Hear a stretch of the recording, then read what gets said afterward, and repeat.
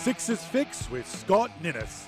Join one of the Adelaide 36ers' favourite sons as we deep dive into everything past and present about one of the most storied franchises in the NBL. It's Sixers Fix, your Adelaide 36ers podcast.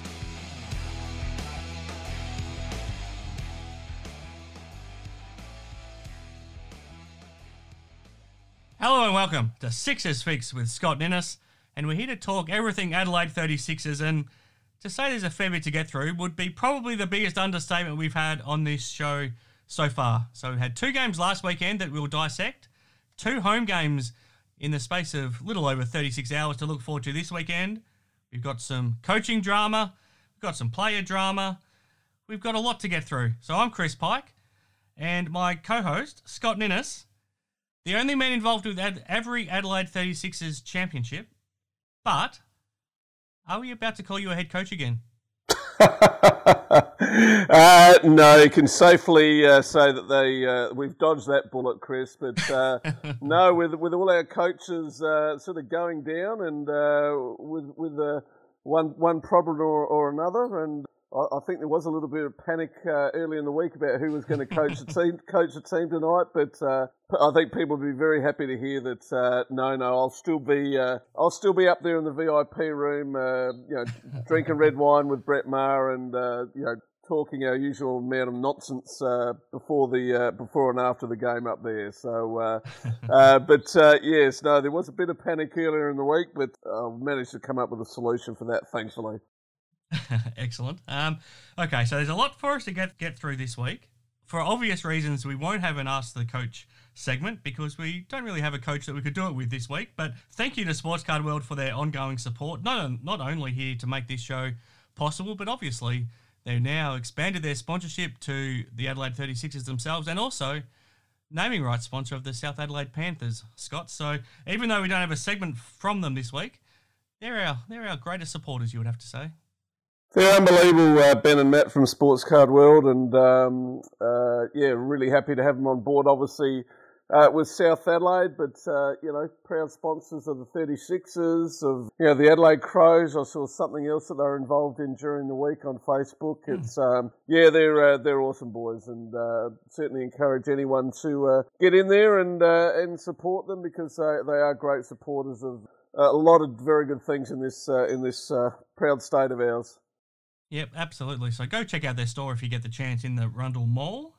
Now, we'll talk later in the show in a bit more detail, Scott, but just quickly, a little bit of a rundown of the situation right now. So coming off the game on Sunday against the Sydney Kings, by Tuesday, the head coach, CJ Bruton, had come down with COVID. So all of a sudden, he's gone down with that. He's got sick from it, obviously, but he's also been forced into isolation for at least 10 days. Not only that, Jamie Perlman's interstate right now, unfortunately for his mother-in-law's passing and her funeral, which is, terrible news. So our heart goes out to Jamie and Tracy and their whole family. But timing's pretty bad, it's fair to say. We'll talk about it more later and what it means and how it's all going to work out. But as far as we know, will Jamie be back in time to coach the team and make his head coach debut tonight? He will be, yeah. The club's organised a chartered plane to get him back. Obviously, it's not ideal circumstances with having the funeral today, and it'd be hard for him to obviously have thought of anything else, as you can imagine, for anyone that's gone through those sort of circumstances. It's obviously a tough time, and CJ's been out of action, and apparently he's pretty crook from COVID as well, from what I understand. So, look, it probably, if anything, it probably takes a little bit of the pressure off of the team. I mean, there probably wasn't a lot of people who sort of picked them to beat the Phoenix tonight, and then certainly the whole preparation's been thrown into disarray with CJ and Jamie not being around. But yeah, who knows? Sometimes once again, it might just take a little bit of the pressure off, and they might come out and just surprise some people. But two losses last weekend. I think we said at the last show that they lost those 2 games, so that was probably about it as far as the finals goes. And you can keep talking about mathematical charts and all that sort of stuff, but I think realistically we've seen, a bit of the haves and the have-nots at the moment, and there's some teams that are starting to clear out at the top, and a couple of teams are probably starting to clear out towards the bottom as well. So, we would have to win, a huge percentage of our games to even make that a possibility. Another couple of games this weekend, and it's going to be tough. But once again, I mean, if ever there are things that can realistically be excuses, this is the season for it with COVID. But, we're no orphans. We're not the only one that have gone through problems. I mean, every other team's been hit by it at some stage. Other coaches have missed games through COVID. So it's just one of those things. You just got to roll the balls out and see what you can do. But, not ideal circumstance. No, that's fair to say. And to then come up against two championship contending teams this weekend isn't quite ideal timing. But let's hope the Adelaide fans all turn out in their numbers like they always do. So it's Friday night, which is tonight as we record this, against the Southeast Melbourne Phoenix at the Entertainment Centre. And then the old foes, the Perth Wildcats, coming to town on Sunday as well. So two huge games, and we'll talk in more depth about everything surrounding those a little bit later in the show. But we've got two games from round 13 to get to as well, Scott. Unfortunately, not the results we were hoping for. It started on Friday night in Wollongong. This was a pretty disappointing performance for mine. It felt like a game they were never really in it. Ended up losing 87-71. What did you make of it?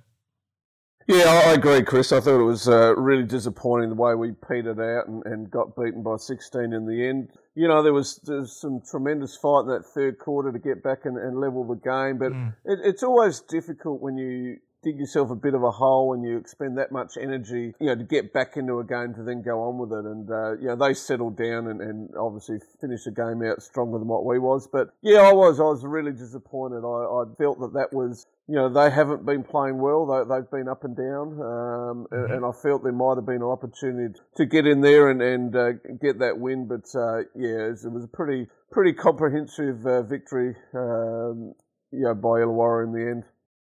Yeah, it was, and you make a good point. The first half was pretty disappointing. The start of the game was obviously very slow, but they did a really good job in that third quarter to get back into it, as you said, draw back level. But then to not be able to go on with the job, and I guess it just takes so much energy to get back into the game and to throw everything into getting back level. I guess then the other team's got the chance to kick away again, and that's what happened. It's easier said than done to fix it, but you just can't end up starting that slowly and expect to come back and win a game. No, you can't. And we had another one of those quarters that's unfortunately been far too common. 14 points in that fourth quarter is just not going to get it done, unfortunately. And, we shot 32%, I think it was, from the field. It makes it tough. And unfortunately, we just seem to have had too many of those times when we have those scoring droughts. And once again, you can't blame it entirely upon what we're doing offensively. The other team takes a step up defensively and makes it difficult. Yeah, sure. But we just do find it difficult to score at times, and we really petered out in that last quarter, which, as we said, was very disappointing. It was a big offensive game from Sunday Det. He loves shooting on that floor. He obviously called Wollongong home for a little while there, and he loves going back there to shoot. He went 5 of 8 from 3. 18 points on the night. Not only that, though, his defense on Tyler Harvey was terrific. Held him to 12 points, and Sunday was probably the great highlight to come out of that game. Oh, clearly our best player in that game. I don't think you need to be a rocket scientist to work that out. I mean, there was one time in that fourth quarter where he just helped off of Harvey, and he got a three that was was a really big shot. If I'm being really critical, that was probably his one mistake for the game. But it was fantastic seeing him shoot the ball that well. I wasn't with Brett Maher, but I could almost hear his voice saying, "Well, that was the work I did with him in the off season." So, and he did. Funny enough, he did work him out Monday last week as well. So Brett would obviously be claiming that. But I felt he was. Runaway, our best player in that game for sure. Well, let's go into that in a bit more detail in our Premium Wine Tours Player of the Year award. The 3 votes is pretty obvious. That goes to Sunday Dedge. What about the 2 and the 1? Yeah, a bit tricky. I thought you could throw a blanket over Todd Withers and Daniel Johnson. I thought they were both serviceable. We didn't have a lot of, once again, a lot of great standouts. Bairstow had 12 points, but struggled 12 rebounds, but struggled offensively. So I probably gave my 2 votes to Todd Withers, with Daniel Johnson as the 1 vote. So Sunday, Withers, DJ. The team looks a lot better when Todd Withers is getting the ball in his hands. He's aggressive offensively and he's getting some looks. There's been some games where he's only taken 3 or 4 shots for the entire game, but whether it's the offense that needs to create for him or he just needs to get more aggressive, the team looks a lot better when he sort of gets more involved.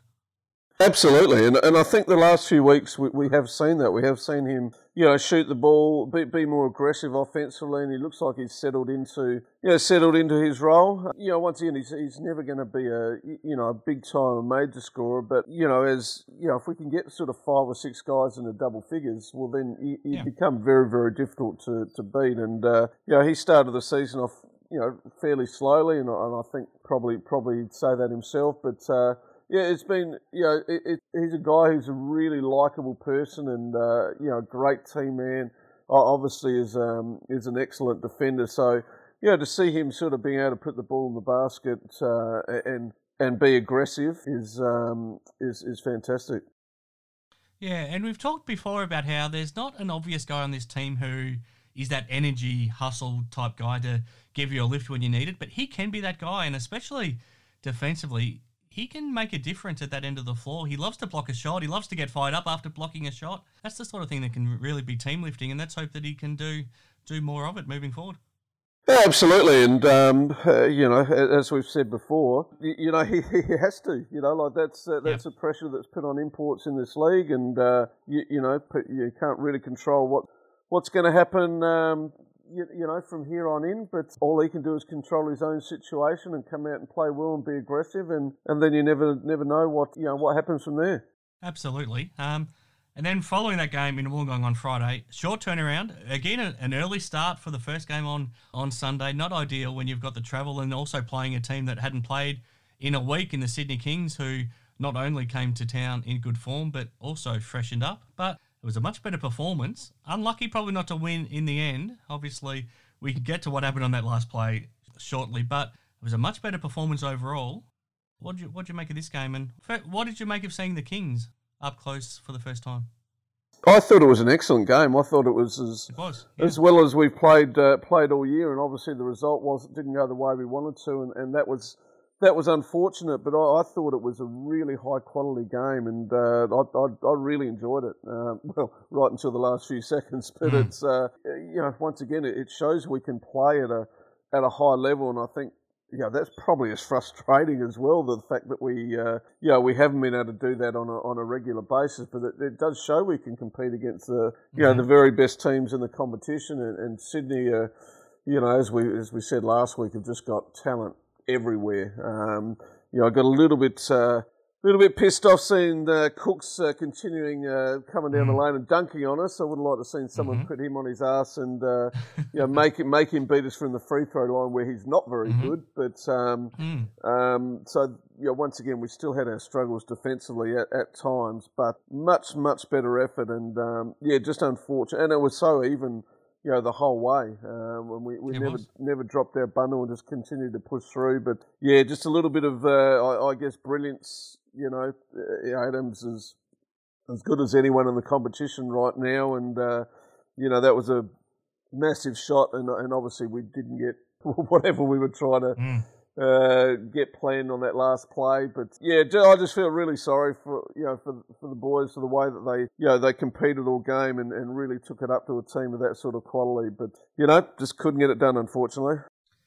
You mentioned Xavier Cooks. Him and Jalen Adams were the difference in the result in the end. Obviously, you mentioned how Cooks got a lot of dunks, and it would have been nice to probably see someone stand in his way. But it's hard to stop when you've got a point guard like Adams who put him in a pick and roll situation, and he does that as well as anyone in the league right now, because it's hard to know how to stop him, because in that situation he can either take the step back and hit the three, which he's very good at. He can find the rolling big man to set him up, or as we saw, he can then find someone like Xavier Cooks who's in the dunking position, and he can he can slam it home when he's being spoon-fed like he was by Adams. And we also saw him find Sean Bruce a couple of times for the open three after getting inside the paint as well.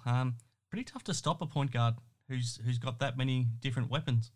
And playing with the amount of confidence that he's playing with at the moment, he knows he can't be stopped, and that becomes a very dangerous thing when you've got someone with that sort of talent and ability anyway, who then thinks he's unstoppable. And you're right, he picked us apart, and he just didn't know. Like you said, it's just difficult. And we have some bigger guys who certainly none of our guys are as athletic as Cooks, so that makes it really tough as well. So once again, in saying all that, we still put ourselves in a position where we could have won that game, and that's with those two guys having that style of game. So I think that's a disappointing thing that despite either of those guys playing that well, we still could have won that game, and that was very frustrating. Well, let's get to the end of the game, because obviously Jalen Adams hit the three. The scores were tied at 90-90. The Kings had the ball. Jalen Adams took the step back three, knocked it down. So they went up 93-90, but there's still 3.5 seconds on the clock. There was 2 timeouts called in the end, which was interesting as well, with CJ calling that second timeout after the players came back on the floor. And the Kings, I think it was Angus Glover, they were trying to bring in at the last second. So that set the stage. What did you think of, I guess it seems like the play was drawn up for Sunday to inbound the ball to DJ, get the ball back, and then for Sunday to roll off and take the three to try to tie the game up. Obviously, the first part worked okay with Sunday passing it into DJ, but he couldn't get the ball back to Sunday when I think it was Cooks that blocked that pass. And then it's fair to say it wasn't an ideal shot that DJ took on the buzzer. What did you make of that last play? I'm going to guess that that wasn't the play that was set up in the timeout, and I think by the look on Sunday's face, that probably confirmed that. But yeah, once again, it's tough. That we didn't get to execute that, and at least get a really good look at it, which was unfortunate. They were better points. Not only not a good look, it didn't even get a three. If DJ's shot went in, it wasn't even going to be a three. No. It's like I said, I don't think anyone would like to sit down and be looking at the replay of that. Once again, I don't know what was diagrammed in the timeout, but it sure as hell wasn't that. No. Well, let's hope not. It looks like whatever was drawn up, it wasn't meant to involve Dusty Hannahs anyway. To me, in that situation, he's shown he loves that moment and he was having a really good game. Should have there been something run for Dusty in that situation, no matter what? Yeah, once again, I don't know what the situation was. Maybe they thought that they'd be loaded up on Dusty and Sunday would be more open, and they were trying to use Dusty as more of a decoy. I'm not sure, just unfortunate. I mean, Sunday had hit 3 threes. He'd obviously. I'm happy for Sunday to be the guy that takes it, but I'd also like to see Dusty in too, because he's hit 2 of those already this season. Yeah, and like you said, he was rolling pretty well on Sunday as well. One of the better games he's played throughout the season as well. But wasn't to be. Now you get an opportunity once again, fairly short period later to turn it around, and hopefully they come out tonight against the Phoenix and play with that same sort of intensity and spirit that they did on Sunday. Yep, absolutely. Well, it's compared to Friday night, it was a good performance. It's just frustrating, I guess, that the result didn't go our way. I want to talk to you a bit more about Dusty, because he had a really good game. 24 points. It looks like it's tough work for him because he seems to have to create everything himself right now. We know his reputation as a three-point shooter, and we see three-point shooters, Brett Maas, famous for it. He's the best example. But even now you can see Chris Goulding. And Melbourne United run things for him. They run screens to get him free and get him open. And that leads him to take the three-pointers that he does. But it doesn't look like we have any of those plays to get Dusty open.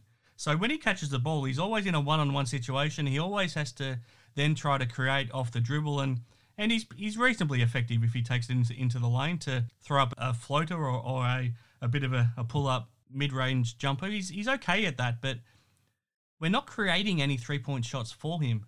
That's why he's not taking a lot of them. What do you make of the whole situation?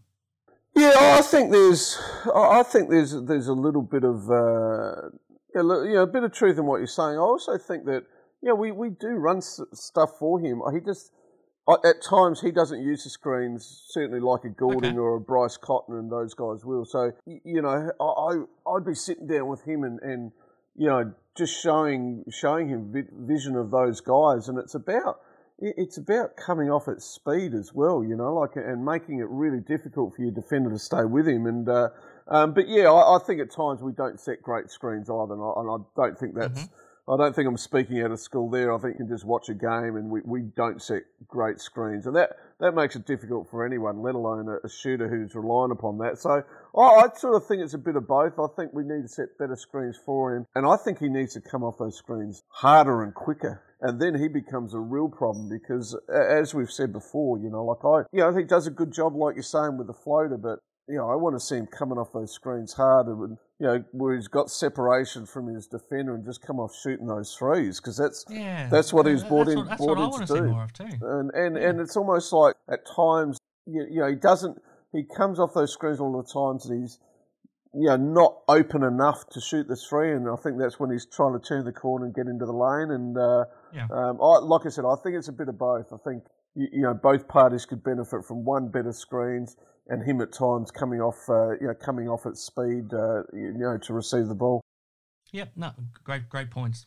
Maybe that's why you should be coaching tonight, Scott. No, we'd. No one wants that, mate. But that ship has sailed. So, no, I would have. I spoke to CJ during the week, and obviously with everything that was going on, and I certainly put my hand up and offered to help out if they just needed Jamie needed another voice. But they've got a good group of assistant coaches there, and they'll be fine, I'm sure. And it might actually be a welcome distraction for Jamie with what's happened in his world over the last week. Yeah, that's a good point. So as for the game against the Kings, the result wasn't ideal, but there was a lot of good performers. So as we talked about, Dusty Hannah's 24 points, top scored, and he did that on only 16 shots and only playing 21 minutes. So he was pretty effective in everything he did. But there was other guys who stepped up too. Cam Besto, another good game, 18 points, 8 rebounds. Sunday Dech, another good game from him, 13 points, 7 rebounds, as you said, hit the 3 threes. DJ, 15 points, 8 rebounds. Todd Withers had his moments as well, 11 points, a couple of big blocks again. Mitch McCarron, 7 points, 7 rebounds, 7 assists. What do you think in the Premium Wine Tours Play of the Year votes for this one? Yeah, a bit tricky this one. I thought, I thought Mitch McCarron was, looking. Well, he was on triple-double watch there for a while, but sort of. Slowed down in that last quarter and sat on those stats for quite some time. I sort of came down as far as the MVP of the game between Bairstow and Dusty Hannahs. Bairstow's just so efficient and just, like 18 points and 8 rebounds. It's just, you expect that every time he walks out on the court now. They probably had to play a couple more minutes than what they generally would like with him. I think they like seeing him around that sort of 24, 25 minute mark. So after that he does tend to get a little bit tired, and I guess there's they want to make sure that they get him through the season healthily and playing all the games. And then Dusty was an impact for the majority of that game. I just gave it to Bairstow in the end. I just felt his efficiency, and it's starting to be what we talk about with DJ. Sometimes you can just take it for granted, but I thought he just edged out Dusty, who I gave the 2 votes for, and it was great to see him, aggressive and putting that amount of points on the board, and hopefully, he can take another step up from that. And like I said, he only played 21 minutes. If he can maintain his energy at the defensive end, I'd love to see him sort of playing 27, 28 minutes a game and potentially putting up a really big score. And once again, we take it for granted, but I thought DJ did enough just get 1 vote. Once again, we look at him and see 15 points and 8 rebounds, and people think think he's had a bad game. Well, most people would kill to do that in a game in an NBL game of basketball. So one vote for him. Probably Sunday was probably just a tad unlucky there as well. Yep, no, that's fair enough. I mean, just pretty tight at the leaderboard. Are you pretty happy at the halfway point of the season that Cam Bairstow and Dusty Hannahs are the two at the top? It's interesting with Dusty because I guess he's come under a little bit of criticism for not stepping up maybe as much as people expected, but his big games have all been sort of those games that he's been a match winner in. Yeah, I think I do. I think it's probably, I'd still like to see DJ in that, right up there in that equation, and look, that's certainly not out. We've seen what he's done over the last 10 years to know he's still a chance to come back and really establish himself. I don't think he's too far behind. No, he's in third spot. Yeah, and he's been a little bit of a funk for a period there during February where he had some games that weren't typical DJ games, and I just feel that they've probably been making more of a conscious effort. Well, I don't know if it's a conscious effort. It probably seems like to get him the ball, a little bit more. And if he hasn't touched it, a couple of times down the court, to make sure he gets the ball in his hands, and that's the key with a guy like that. I mean, you just need to make him a focal point of what you're doing. Whenever he's on the court, because good things are going to happen because of it. So, and I just feel that Sunday Dech has become has become a frontline player in this league. I think we always laud what he does defensively, and which is second to none. And once again, I might be biased, but I think he's the best defender in the competition. And it's been great to see him. And I know how hard he has worked on the offensive part of his game, and he has a determination and energy that you don't see in too many people. So it's no great surprise to me that he's been able to take a step forward this year and start to really establish himself as one of the very good players in the league. Yeah, absolutely. Been meaning to ask you, Scott. We get some nice background noise when we're recording this show. Do you have a bird in your house? We do have a bird in our house. That is Larry, as in Larry Bird. So nice, real original name there. But there's a pain in the ass kitten running around here somewhere that probably will scratch me at some stage, and you'd see might hear a bit of a squeal as well. But it's never a dull moment. It's a new kitten as well, isn't it? And you're allergic to cats. Yeah, that works well, doesn't it? So, don't ask me to explain that one, mate. I've moved in further down the food chain in this house. So, between two kids and a bird and now a kitten as well. So I'm dead last. But you're right. Never a dull moment between screaming kids or a bird that won't shut up while I'm trying to do a podcast. Oh no, it only adds to the atmosphere. So. Now, before we get to these two games this weekend, Scott, I kind of feel like the moment might have passed for us to bring in a new import. I'm not sure if you've heard any sort of an update, but the whole situation, given that there's no longer a GM of basketball with Jeff Van Groningen, the whole situation's pretty much been left to CJ Bruton to try to sort out and get somebody here who he wants here, but also in time to make it actually worthwhile. So we're already at a point where there's only 14 games to go.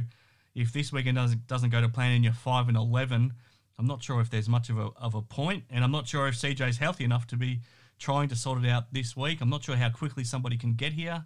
Do you think it's still on the cards, or has the moment kind of passed? Well, I just would have thought if it was going to happen, it would have happened by now. We would have had someone here. And now I understand the logistics in the current situation in the world at the moment. It's not always just a matter of snapping your fingers and getting someone on a plane. It's it can be difficult. I'd sort of heard all sorts of names, mentioned from Scotty Hobson. I know Jerome Randall was on radio saying he desperately wanted to come back. Heard Casper Ware's name mentioned. I think they've probably got a long list of people. But I'm just starting to wonder whether clearly it's not going to happen by this weekend. If we did happen to jag a win or two, maybe that's what they're waiting for. Maybe they're waiting to make a decision on Monday. Like you said, if we're 5-11, it's probably not much point. But if we're if we've had a couple of wins or one win, they might decide to pull the trigger and get someone in here before next weekend's game. But yeah, I haven't heard anything made apart from rumours and names and all sorts of bits and pieces. But obviously this week has been thrown into disarray with CJ and Jamie being away. So I guess we'll wait and see. But yeah, I just would have thought if we were going to see someone, we would have been seeing him trot out tonight, to be honest with you.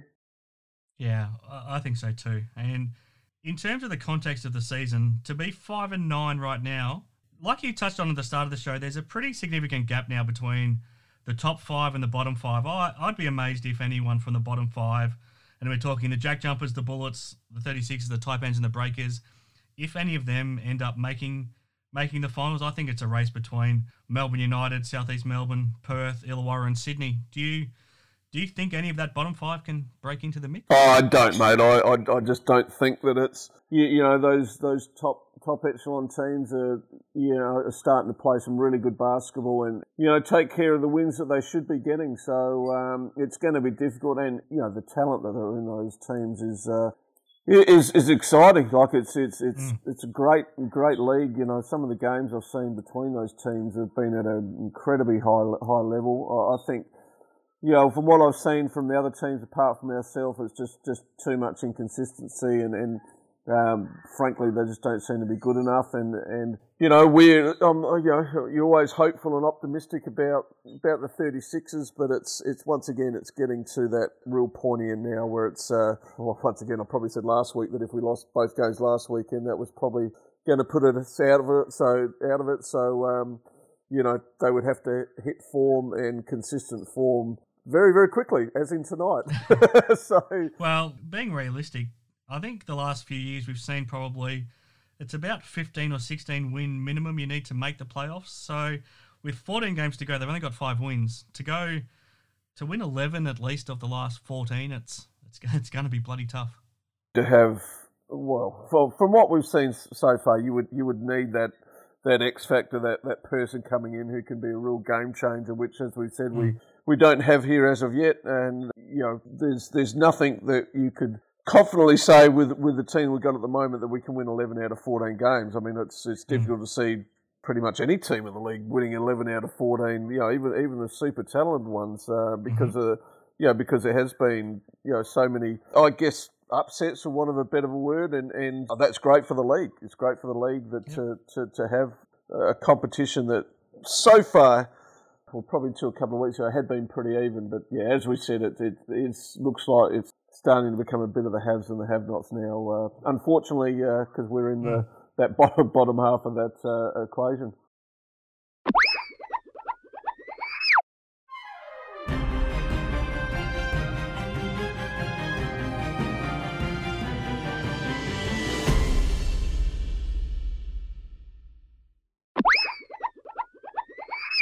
Okay, so let's look ahead to this weekend, starting Friday night, which is tonight as we record this, against the Phoenix.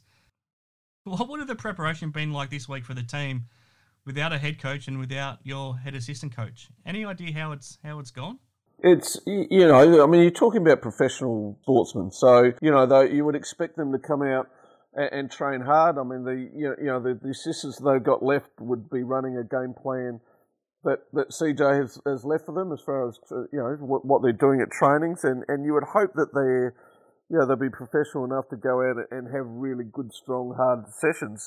You take the head coach out of the equation, you sometimes do just lose that edge from the hardness of the players. Not for I don't for any reason. I don't think it's because they're taking their foot off the pedal. I just think sometimes when you don't have the main guy out there calling the shots, it can be a little bit of I'm not even really sure what the word is, but just taking not quite being at the intensity level that you probably need. I hope that isn't the case. I'd imagine they've come out and had some really good sessions, and I guess we'll see tonight what the end result of that is. Once again, it's far from ideal. It's probably the worst preparation a 36er team has ever had. But once again, you can't use that as an excuse. At the end of the day, there's not going to be, if we lose this game, there's not going to be an asterisk next to it that's saying the coach had COVID and the head assistant was in the state. There's going to be none of that. It's going to be a win or a loss, and that's all that anyone's going to remember. As history will show that it was either a win or it was a loss. That's the reality of it, unfortunately. Yeah. Now, Jamie Perlman, I think he could still be a head coach in this league at some point. He's been a long time assistant coach, obviously, firstly at the Taipans and now down here in Adelaide. I don't think this is quite how he imagined making his head coach debut, though. He hasn't been with the team all week. He'll arrive back in Adelaide sometime Friday afternoon and come straight to the building pretty much and get ready to coach the team. This is a chance he's been waiting a long time for, but not quite in the circumstances I'm sure he hoped. No, you wouldn't have written this up in your dream debut, would you? It's No. Look, I saw Jamie firsthand in the pre-season, and he's. I've got no doubt he would be a great head coach. He ran a fantastic program. What I saw him do in the pre-season, I've no doubt that he's got the capabilities of being a very successful head coach in this league. And once again, I mean, he'll come in tonight. He'll fit seamlessly into that, and no doubt he'll coach a good game. Once again, ideal? No, definitely not. But hopefully, hopefully this weekend isn't the only chance we get to see him as a head coach. I really hope, and sure, at some stage down the line, we'll see him coaching his own team and having a fine career as a head coach in the league. Yep, I hope so too. As for tonight's game, first time we've played the South East Melbourne Phoenix this season. They come to town in second position, 10-5. They've strung some wins together. They're now back to full strength. They had a period where they were without their head coach as well, Simon Mitchell, for a couple of games, and a lot of their team had COVID, but they're now back up and going. The 36ers preparation, like you said, has been far from ideal, but this is a damn tough opposition coming to town too. Yeah, they're right there at the moment. The Phoenix, I think they're going to be really tough to beat, and I think are a real good chance of winning the championship this year. It's they don't have a lot of weaknesses and got incredible depth. I've always been a big fan of Cole Adnam. I think I'd love to see him here this year. I know that ship's sailed now, but when you got guys like him coming off the bench and providing the punch that he does, you've got a pretty tough team. So look, talent right across the board. Creeks once again is a name you sort of talk about when you're talking about MVP contention, and it's always a fun event when he rolls back into Adelaide. He's always got a point to prove coming back here. But you've had you look right across the board there, and there is all sorts of talent. So anyway, that's exciting. It's exciting to go up against teams that are playing well and are one of the contenders for the championship. So. Look, I actually expect us to come out and play really well tonight. I think, being all these distractions, the one place you do find solace away from all this stuff is on the court. So for some reason, I sort of just got a feeling we might come out and play really well tonight. That we might be talking next week, and people might be going, "What was that dickhead talking about?" But I do. I just feel that sometimes when you have all these issues and problems going on in the background, or in the foreground for us this week, that we might just come out and just leave it all on the court and have a really good game. So that's what I'm hoping. Fingers crossed. I guess we'll see fairly shortly. I think you make a good point, because the pressure's off all of a sudden. There's no expectations, and they can just go out there and play basketball. And sometimes that's a good thing. And then after tonight, there's a short turnaround. Sunday, back at the Entertainment Centre against the Perth Wildcats, and it's a Wildcats team who has got to go home for the first time in 2 months this week, and they come to Adelaide fresh, having been rejuvenated from being home, which is probably not what we were hoping for. No, not ideal, but we know this story. We've seen it for for a long, long time. I mean, they are our biggest. We've had such a great rivalry with them over the years, and for the most part, they're always really good games. And I expect nothing less. I don't think they probably hold us any fear. I mean, we have beaten them. Beat them last time. We have beaten them this year, and I to be honest with you, I still look at their team, and it just amazes me how they do what they do. I mean, I've got your two stars in Cotton and Vic Law, and Blanchfield getting back into the swing of things now. But Luke Travis is obviously a really good up and coming kid, but they just don't have the depth that other teams have, and there's players in that team that wouldn't make our team, and I just sort of look at that and go, how do they keep doing it? It's a remarkable achievement the way that they just never drop off and just bring in got the right complementary guys who just fill the right role. And but once again, I look at that and I look at our lineup and don't see why there's any reason that we can't compete with them and can't beat them. But we'll see. Probably a lot depends on how they get through tonight and recover for Sunday. But once again, it's very hard to predict what this 36er team is going to come in with. But you do know that. I think the fact that it is the Perth Wildcats, it's a game that you're always up for because you have to be. And we have had some incredible battles stretching back over 30 plus years. So, hopefully Sunday's another game, another really high quality game that we have our nose in front with at the end. Yep, that would be very nice. More importantly, Scott, do you have a wine tour on Sunday or are you in the building? I'll be in the building on Sunday. So, yes, I have one tomorrow, and I've had one the last 2 days, but I've cleared out these two games. So obviously that's always my intention to be able to attend the games. Last Sunday was one of those ones where I'd already had a tour booked before the game was announced, so which is frustrating because obviously they're only releasing the game sort of a few weeks or a month out. So, but yes, I'll be there on certainly tonight and Sunday with the white-haired one, and we will give our game analysis in the rooms after the game, and just I'm really looking forward to tonight. I mean, I just think I like seeing the Phoenix play, and I think we've got a real opportunity to like I said put the events of the last week behind us and just come out and let it all hang out and play well. When you turn up tonight, do you have your coaching whiteboard and your coaching shoes in the bag or in the car just in case something goes wrong? No. That's I think it'd be hard to pull me down from the stands. If there was something happening, it'd be interesting to see if Jamie gets two texts and gets thrown out of the game. There'd be a couple of young assistant coaches there that'd be pretty nervous, I reckon. But no, it'll all go to plan, mate. So I've got no doubt about that. Unless I get a phone call in the next few hours, I'll be sitting next to Brett, and we'll be having a quiet sip of red wine and just enjoying the night. Well, I spoke to Sean Radich a couple of days ago, and he suggested that one of the players maybe should coach the team. If someone was going to coach from the playing group, who would you suggest?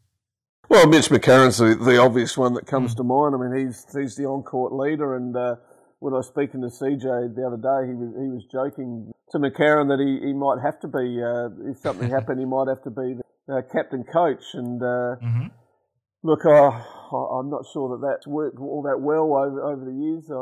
Probably the last one was probably Shane Hill with the Dragons, and that wasn't a raging success, to be fair to say, and probably you would have coached against him when he did that, didn't you? I was actually I was his assistant the first year, and then he kindly relieved me of my duties at the end of that season. I came back to Adelaide and worked with the academy in that second year where they finished stone cold motherless last. But but no, never coached against him. Gorge took over the next year when they won the championship.